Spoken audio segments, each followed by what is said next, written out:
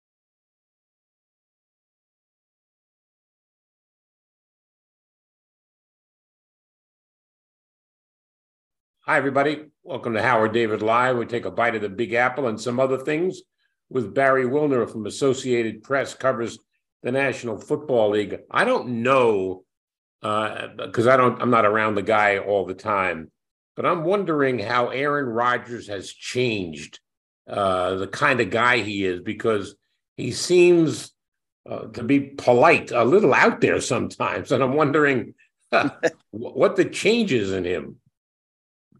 I think what it is with Rodgers is just a comfort zone in being whoever he wants to be. The problem is that changes a lot off the field. On the field, he's still a terrific quarterback, I believe. I think that last season, the struggles Green Bay had were as much about lack of receivers, some coaching you could doubt a little bit, and Rodgers not having his best season. I think he's going to be refreshed once he gets to New York. And there seems to be very little doubt, but until the deal is done, we've seen this. You've seen it, I have as well. But things happen at the 11th hour that screws everything up.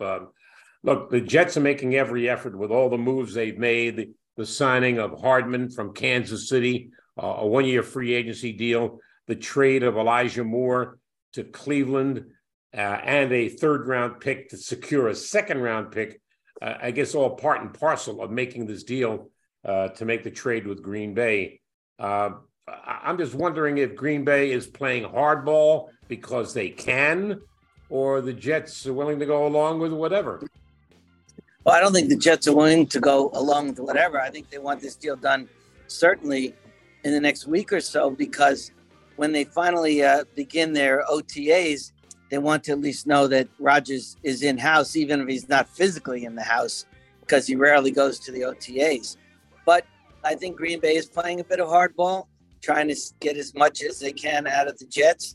I think the Jets are in a position where they don't believe they need to give up a bunch of first-round picks, let's say, or something as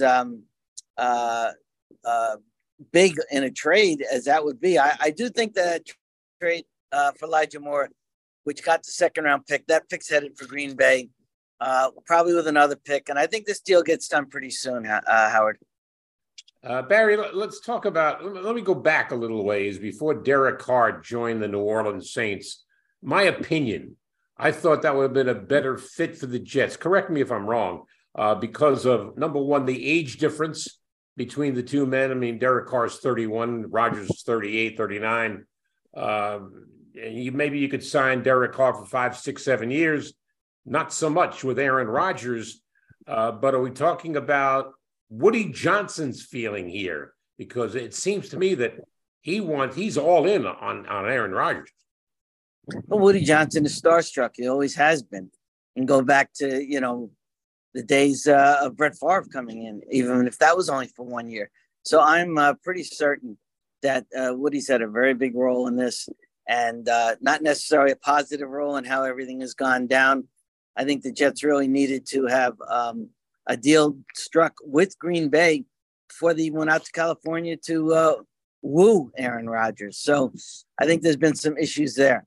But as for Derek Carr, I agree. I thought the Jets would make either Carr or Jimmy Garoppolo their number one target. But I think Woody stepped in and saw the possibility to get Rodgers for a year or two.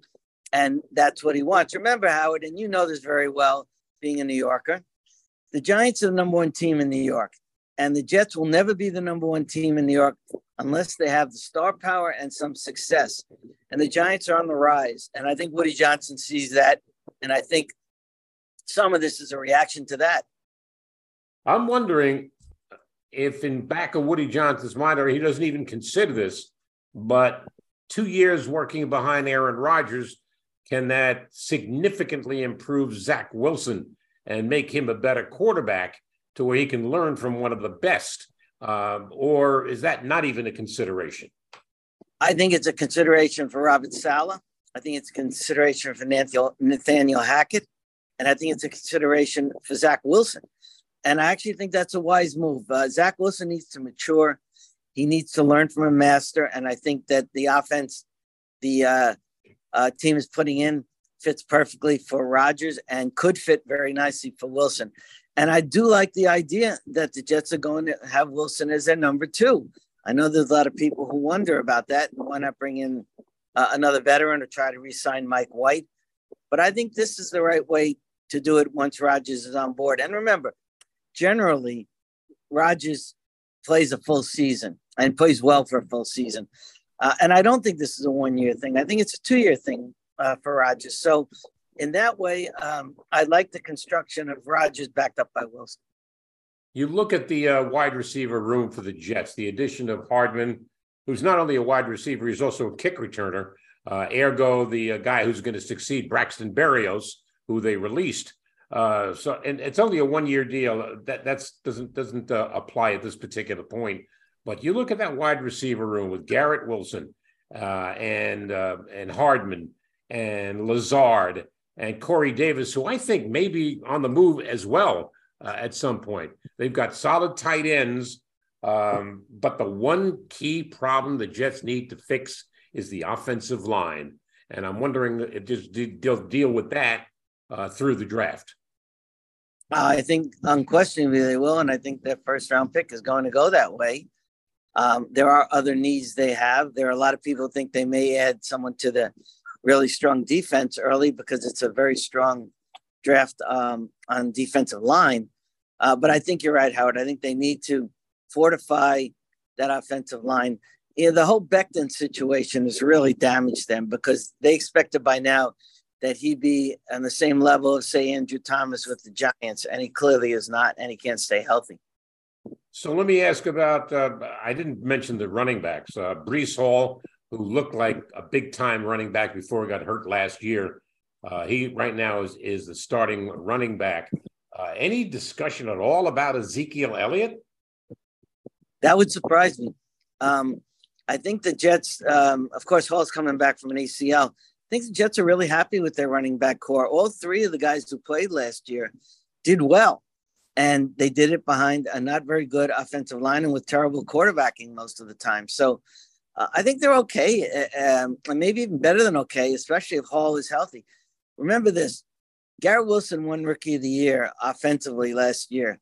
But if Breece Hall had stayed healthy, I think he would have won that award. Odell Beckham Jr. First thing that comes to your mind is what? The greatest catch that I've seen live in years when he's with the Giants. And then the number two is seeing him go down in the Super Bowl with that really badly torn ACL. I mean, he really damaged that knee. I understand why teams are backing off from Beckham. First of all, he wants much more money than I think he's going to get. I don't think he wants the incentive-laden contracts that are being offered. And it's just impossible to think he's going to be a number one receiver right away when he comes back. So I see why teams are not jumping on signing him. I do think he'll be in a training camp, and let's see where it goes from there. Have you ever, in all the time you've covered the NFL, seen so many questions about quarterbacks like we've seen during this offseason, where no less than 13 teams are looking at either changing quarterbacks, improving that position, or the uncertainty about, let's just say, a Lamar Jackson, for an example? Well, we'll get into the Jackson situation in a minute, if you don't mind. That's totally separate type of deal. But a lot of teams are jockeying around because they realize that if you don't have Mahomes and you don't have a Jalen Hurts that you've developed and you don't have a Justin Herbert or a Joe Burrow, you're way behind these other teams. And what we've seen is Buffalo build around Josh Allen and Cincinnati build around Joe Burrow, and the great job that Howie Roseman's done in Philadelphia with not even knowing what Jalen Hurts would be, and now seeing he may have a superstar quarterback. Other teams are chasing that, and that's why we're seeing this. And we're seeing it also because some of the younger guys have not panned out yet, and it makes it very difficult to really build your program if you don't know what you have at quarterback. I want to ask you this one, Howard, because I want to point out a quarterback who did not develop right away, even though he's been to a Super Bowl, and now seems to have finally grasped what people thought he would be, and that's Jared Goff.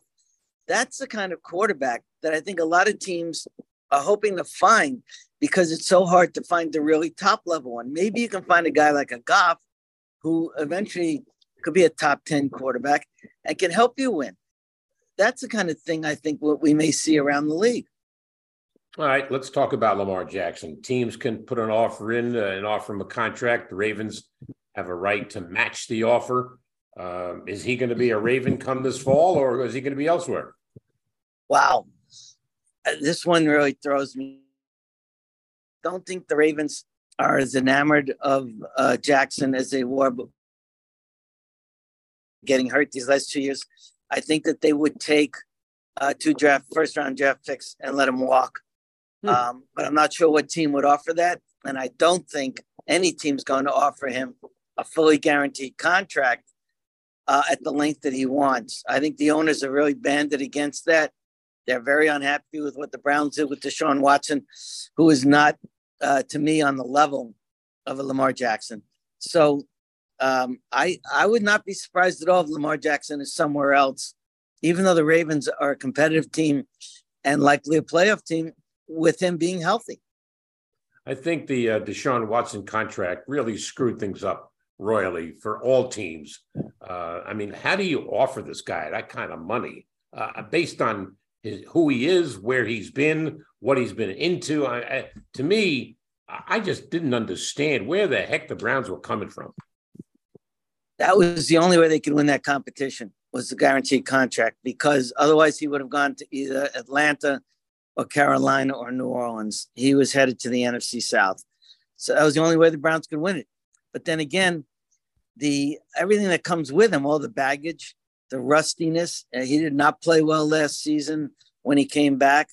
I think there's going to be some growing pains again this season in Cleveland with him. So I agree with that. But remember, he's not the first quarterback who's gotten a guaranteed contract for a full length of it. I mean, Kirk Cousins got it from Minnesota, and there wasn't quite as much outrage as there was when Watson got it. Of course, there's all that baggage. I talked about all the quarterbacks that are on the move. Jimmy Garoppolo now in Vegas, Derek Carr in New Orleans. And not only Garoppolo, but the Raiders have been very active during this offseason. I think Jacoby Myers is now going to be playing for them. I mean, they are very, very active. And I don't know how that's going to translate into W's. We'll find out. But I think they're going in the right direction.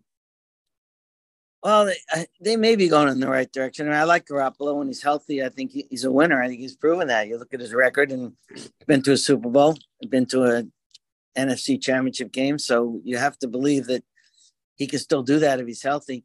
The thing about the Raiders is I don't like the trade of Darren Waller. I think that when he's healthy, he's one of the 5 best tight ends in the league, and Jimmy Garoppolo operates tremendously well with good tight ends. He's done that his whole career. So I wonder about that. The Jacoby Myers deal really struck me. $33 million over 3 years for a guy who's probably a number 3 receiver. And I didn't see the wisdom of that. They've been active. I don't know that they've been wise in how they've been active. And they certainly, to me, are at best the third best team in that division, even though I'm not thrilled by the Chargers either. and nowhere near what Kansas City is. Well, Kansas City is the defending champion. Terrific Super Bowl. I enjoyed it immensely. Most people thought the Eagles were going to win the game. I mean, I picked the Eagles to win the game, but they didn't. The Kansas City, Philadelphia, who's got the best shot to get back to the big game? I actually think they both do. And here's why. Kansas City is in a tougher conference, but to me, Mahomes is at the peak of his skills. Travis Kelce still is.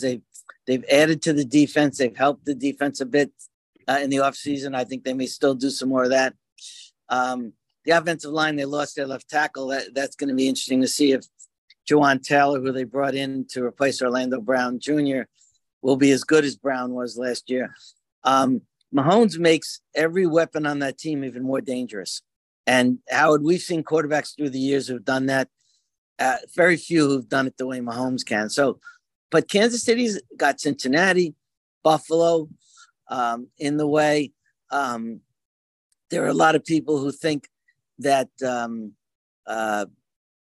Pittsburgh is going to be a rising team this year after the way they finished last year. Jacksonville's on the rise. In the NFC, I still think the Eagles are the best team. San Francisco's got that great defense, but you have no idea what's going to happen at quarterback there with the injuries to the two young guys. And then bringing in Sam Darnold really struck me as strange because I think they needed to bring in a veteran mentor and not a guy who's really not done much in his career. So I think both teams could be back in the Super Bowl. Let's stay in the NFC. How much of an impact is Derek Carr going to make in New Orleans? He's the best quarterback in that division right now. I don't know. You need to say more. When you look at, Carolina's going to draft a quarterback, may start Andy Dalton, but they'll draft either CJ Stroud or Bryce Young. Atlanta's going to go, it looks like, with Desmond Ridder, who I actually like, but, he's not on Carr's level. And who knows in Tampa, unless our buddy, Mr. 45-year-old Brady comes out of retirement again. And I don't think that's happening. So I think he'll have a big impact. I think it's a nice fit. They brought back Michael Thomas. The one problem they could have there is whether Alvin Kamara winds up in jail. And it is possible. And that could, be very damaging to their halfback and running back core. So it's not a very good division. And right now I'd see New Orleans probably the best team in it. Let's talk about two divisions, both in the East, the AFC and the NFC East. Let's assume the Rodgers deal gets done. Buffalo is I'm going to use this in the form of a question. Buffalo is the best team in the division still? Yeah. I don't think it's even that close. I think the Jets have a shot at being the second best. The Jets also have a shot at being the fourth best. So I think Buffalo is clearly the top team in that division and one of the top teams in the league. They're one of the four best teams in the league. I think Miami has done a lot to improve themselves. I really do. I think that you can joke about Tom Brady coming to Miami, and who knows if Tua is going to be physically ready to take over and lead the Dolphins. But I think it's an intriguing division. I don't know. In the NFC East, the Giants have improved some. The Eagles are still the team to beat. The Dallas Cowboys, in my mind, are the biggest question mark in that division. Yeah, Dallas is always a question mark because when it gets to the playoffs, it underachieves, basically. I know Dallas won a playoff game this past winter, but I just wonder about I like Dak Prescott, but I'm not sure he's a championship quarterback. I like their defense, but their defense also can be very inconsistent at times. There's not a lot of balance on that team to me. I don't think they're in the class of the Eagles. And I could see the Giants surpassing them too. And I would not ignore Washington. I think Washington has improved its talent base. I think Ron Rivera is a terrific coach. The issue there is if the team gets sold, if it doesn't get sold, there's so many distractions there. You think Dallas has distractions? Look at the distractions that the Commanders have. Yep. Yeah, no doubt. Dan Snyder is is up to his rear end and alligators. He's got a lot of things to worry about. Interesting to note that Magic Johnson is trying to get a piece of that team, which will be interesting, which means they'll fast break a lot. But anyway, the state of the NFL right now is extremely high. Roger Goodell, I don't know if he signed the contract. Not yet. Not yet, yeah. But you got to feel good for Roger Goodell. I mean, he's got this league on autopilot right now. So I'm not sure how much of a tough task this is for him, but hey, he's getting it done. Good for him. I think he's been a fantastic commissioner. I know that there have been issues that have happened with the league off the field that he's had to deal with and not always dealt with them appropriately, but then I think fixed many of the errors that may have been made. But the thing about Goodell is he's done exactly what the 32 owners want. Mm-hmm. And not only stabilized the league, but it has grown exponentially. And, you know, those owners, what is the first thing they want to do? I know they all say they want to win the Lombardi Trophy, but they want to make money. They're owners. Sure. And Goodell has been a guiding light for them in virtually every area. And I think that's why he'll probably stick around another 4 or 5 years with this new contract extension. Do you think, where do you see Ezekiel Elliott going? It's not a surprise that he's no longer in Dallas. Look, Pollard's a heck of a running back, and he's more versatile. But Elliott's going to land somewhere. You got to believe that. And look, I joked before about the Jets, but I think I agree with you. I think they're set with 3 good running backs. I don't think they need to go in that direction. I could see him winding up in Seattle. I could see Elliott winding up in Tampa. Some of the teams that don't have deep backfields, I'm not sure he's an every down back anymore. He can be a guy for 3 or 4 games like that. But he's a terrific blocker in pass protection. And I think that will help him land the job. I think he'll get an incentive-laden contract, not a big money up front. And I do think he'll be in the league next year. But I think it's going to be with a team that is a little thin in the backfield right now. He's Barry Wilner from the Associated Press covering the NFL. I don't usually like to go and find out, shopping guys' jobs, but give me 3 coaches you think are on the hot seat. They have to win, and they have to win now. Wow. Wow, that's a good one. I'd say, well, when you say win how much? I mean, go how far? Well, just get it to the playoffs. One guy would point to is Belichick, but he's not going to be in any sort of trouble. But, with Tom Brady, Bill Belichick's been a losing coach, basically. And he's not in any sort of trouble. But I do think that they're getting very antsy up in New England because they've been spoiled by Tom Brady and everything he achieved. So, that's an interesting dynamic there now. I would think that maybe the coach of the Chargers might be on the hot seat if that team doesn't get into the playoffs and do something. That would be one. Certainly Stefanski in Cleveland, if they don't make some sort of a turnaround, could, get pressured quite a bit. So that, there's 3 guys that, are on the hot seat, although one of them is not going to get burned. No, right. I would agree with that. I'm going to throw a name at you. Pete Carroll. No, I don't think so. I think Pete he'll retire when he wants to retire. And I think he did one of his best coaching jobs last season. Well, without his quarterback, who now is in Denver. Look, I think where we are right now, getting ready for the draft, you mentioned that there's a few quarterbacks available, Stroud from Ohio State, Young from Alabama. The one reservation I have about Young is his size. That's of concern to me. I mean, I think he was a good quarterback at Alabama, but I don't know how many hits he's going to be able to take.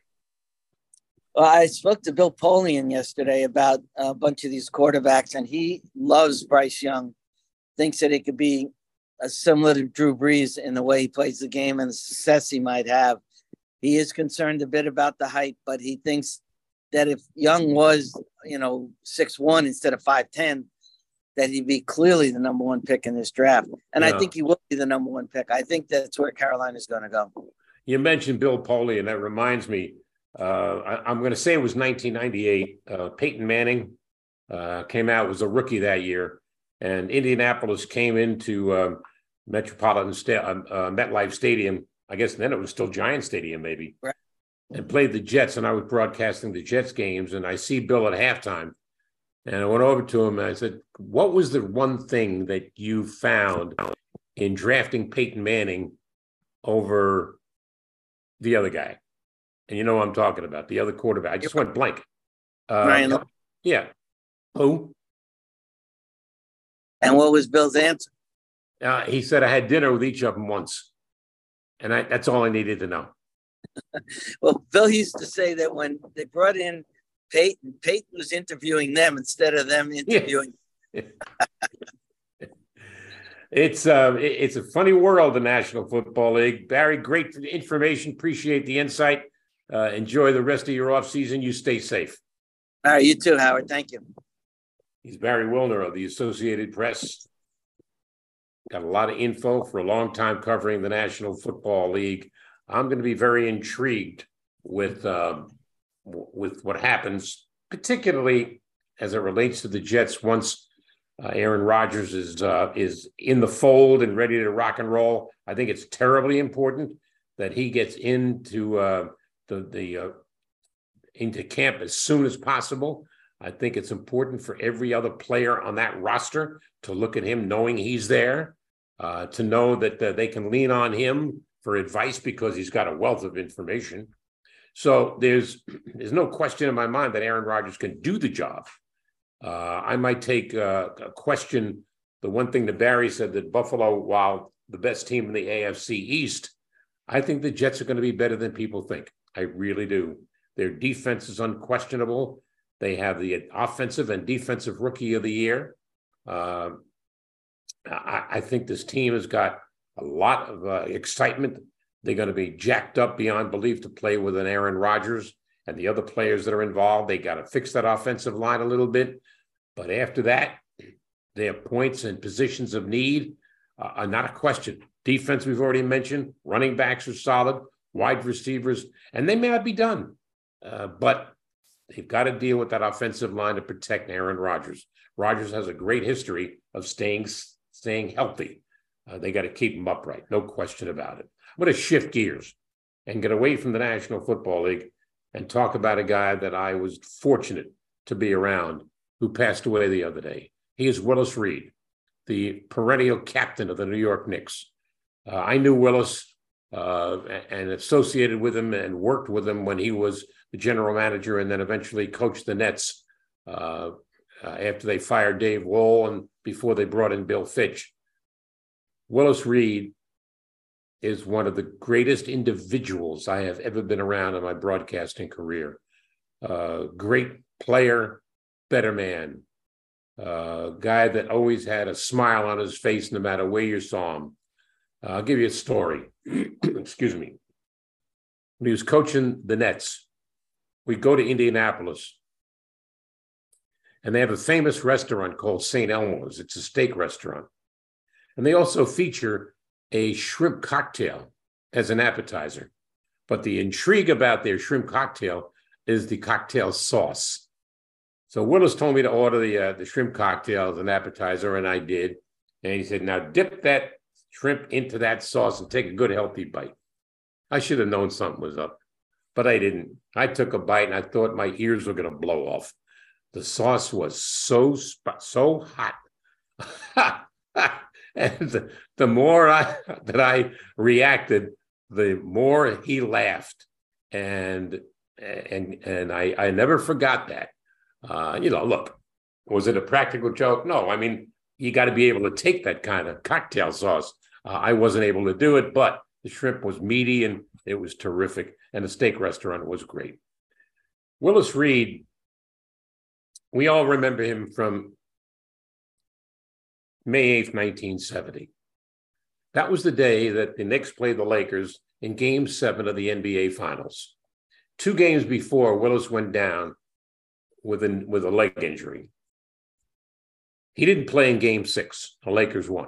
So they come into Madison Square Garden all tied at 3 games apiece. Willis walked from the locker room out to the Madison Square Garden floor. And everybody, 19,000 and change, cheered as Willis came out. Meanwhile, at the other end of the court, the Lakers, Wilt Chamberlain, Jerry West, Elgin Baylor, and the rest, watched every single move Willis made. He took off his sweats, went out to the court, went to the foul line, had a ball, took a jump shot, made it, took another jump shot, made it. The Lakers went back to doing what they were doing. When the game started, the first 2 shots that Willis took, he made. Now, he didn't score a lot of points. I don't know what the exact number is. That was Clyde Frazier's day. Frazier came very close to a triple-double, led by 36 points. Also had 12 assists and I believe 8 rebounds. Clyde Frazier was the star of that game and the Knicks championship.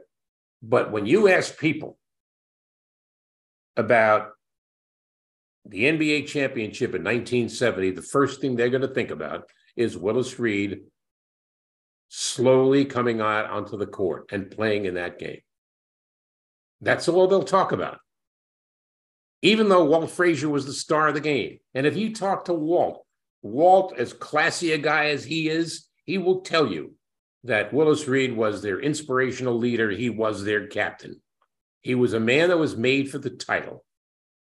Traveling with Willis Reed that year with the Nets, I had more interesting conversations with Willis, became very fond of him as a guy, as a man that, look, I grew up in New York, I grew up in Brooklyn as a Knicks fan. Back in the days of Richie Guerin and Carl Barilla, Vince Barilla and Carl Braun, Sweetwater Clifton and like that when I was a little boy. But when Willis came along, I knew the Knicks were going to be better. And then traveling with him that year with the Nets, it got to a point where he was like, how can I best describe it? He was a classy individual. His wife was very nice. I'll give you a story. The Nets go out to the West Coast. And they had not won a West Coast trip, meaning if they played 5 games on the West Coast, they didn't win more than they lost in 15 years. And they started out by playing a very good Seattle team that had Xavier McDaniel and Tom Chambers, really a good squad. And so I had asked Willis a couple of days before if it was okay if my wife came on the trip. And he said, clear it with Bob Cassiola, who was the president of the Nets, and I'm okay with it. So I went to Bob, who hired me, and I asked him. He said, if you get the clearance from Willis, it's okay with me. Fine. Long story short, she came on the trip. We go to Seattle first. The Nets hadn't beaten Seattle in like 15 years in Seattle. They beat them. Shockingly so, but they beat them. Earlier that day, my wife and I went to Pike's Market in Seattle.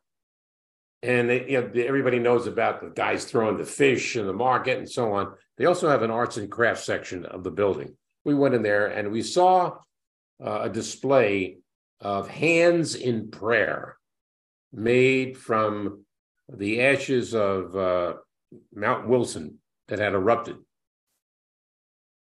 And we bought 3 of them to give as gifts. So when we left our hotel room to get to the team bus, I said to my wife, I said, you know what, let's give one of those to Willis as thank you for letting you come on the trip. She said, great. We gave it to Willis. He appreciated it, and he put it in his jacket pocket.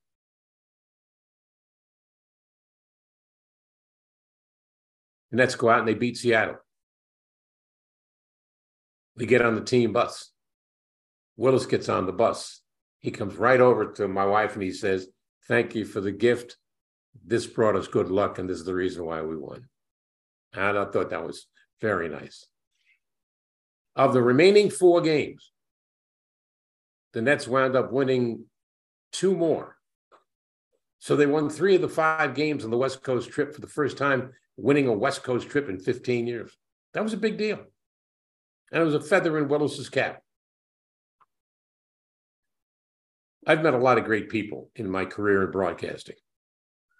People that I never forgot. People that I still stay in touch with today. Bill Parcells comes to mind, former coach of the Jets and the Giants. And we still stay in touch. The late Chuck Daly, Hall of Fame coach. When he was a coach of the Nets, I really learned a lot from being around him. The great Pele, when I was involved with the New York Cosmos in the North American Soccer League, playing games at Giant Stadium, and Pele at the age of 36 made everybody remember who he really was, the greatest of all time. And Pele recently passed away. Muhammad Ali, my first year in broadcasting. I interviewed Muhammad Ali at a sickle cell anemia benefit at Trenton High School in Trenton, New Jersey, and did an interview with him in an air-conditioned trailer, which we needed because it was 92 degrees. And Ali, I asked him, I said, is sickle cell the single biggest killer of Black people? He said, no, ignorance is. And I sat back in my chair. I'm less than a year in the business. How do I come back from that? And I came back with a question and so on, but Ali knew that I was new in the business, and he didn't take advantage of it. He showed me respect, and that's all you want. So when you think of people that have crossed your path and made an impact, Ali, Pele, Parcells, Daly, Willis Reed, one more. A guy named Daniel James Jr., who you may not know. He was the highest ranking Black officer in military history. And when I was in the United States Air Force, he was my wing commander at Willis Air Base in Tripoli, Libya. And we became friendly. Now, you're not going to become close personal friend. This is when he was a colonel. He was the wing commander. I'm not going to become best friends with the wing commander. But he came into my studio one morning when I was doing a record show, a disc jockey show, and asked me to help him. He wanted to record, he had jazz albums, and he wanted to put them on tape, and I showed him how to do it. And we became friendly from that point. And even after I got out of the service, I remained in touch with General James. So the people that have crossed my paths are historic in many ways. But Willis Reed clearly belongs in that company. I thought Willis Reed was a great individual, great player, great individual, great person. And he treated everybody with respect. He shall be missed. Rest in peace, my friend, Willis Reed. I'm Howard David. Thanks for being a part of Howard David Live as we have taken a bite of the Big Apple. You stay safe.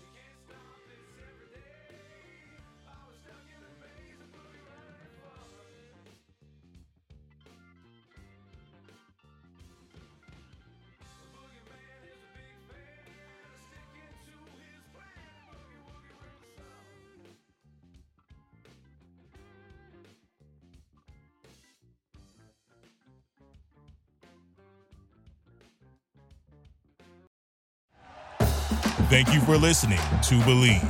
You can show support to your host by subscribing to the show and giving us a 5-star rating on your preferred platform. Check us out at Believe.com and search for BLEAV on YouTube.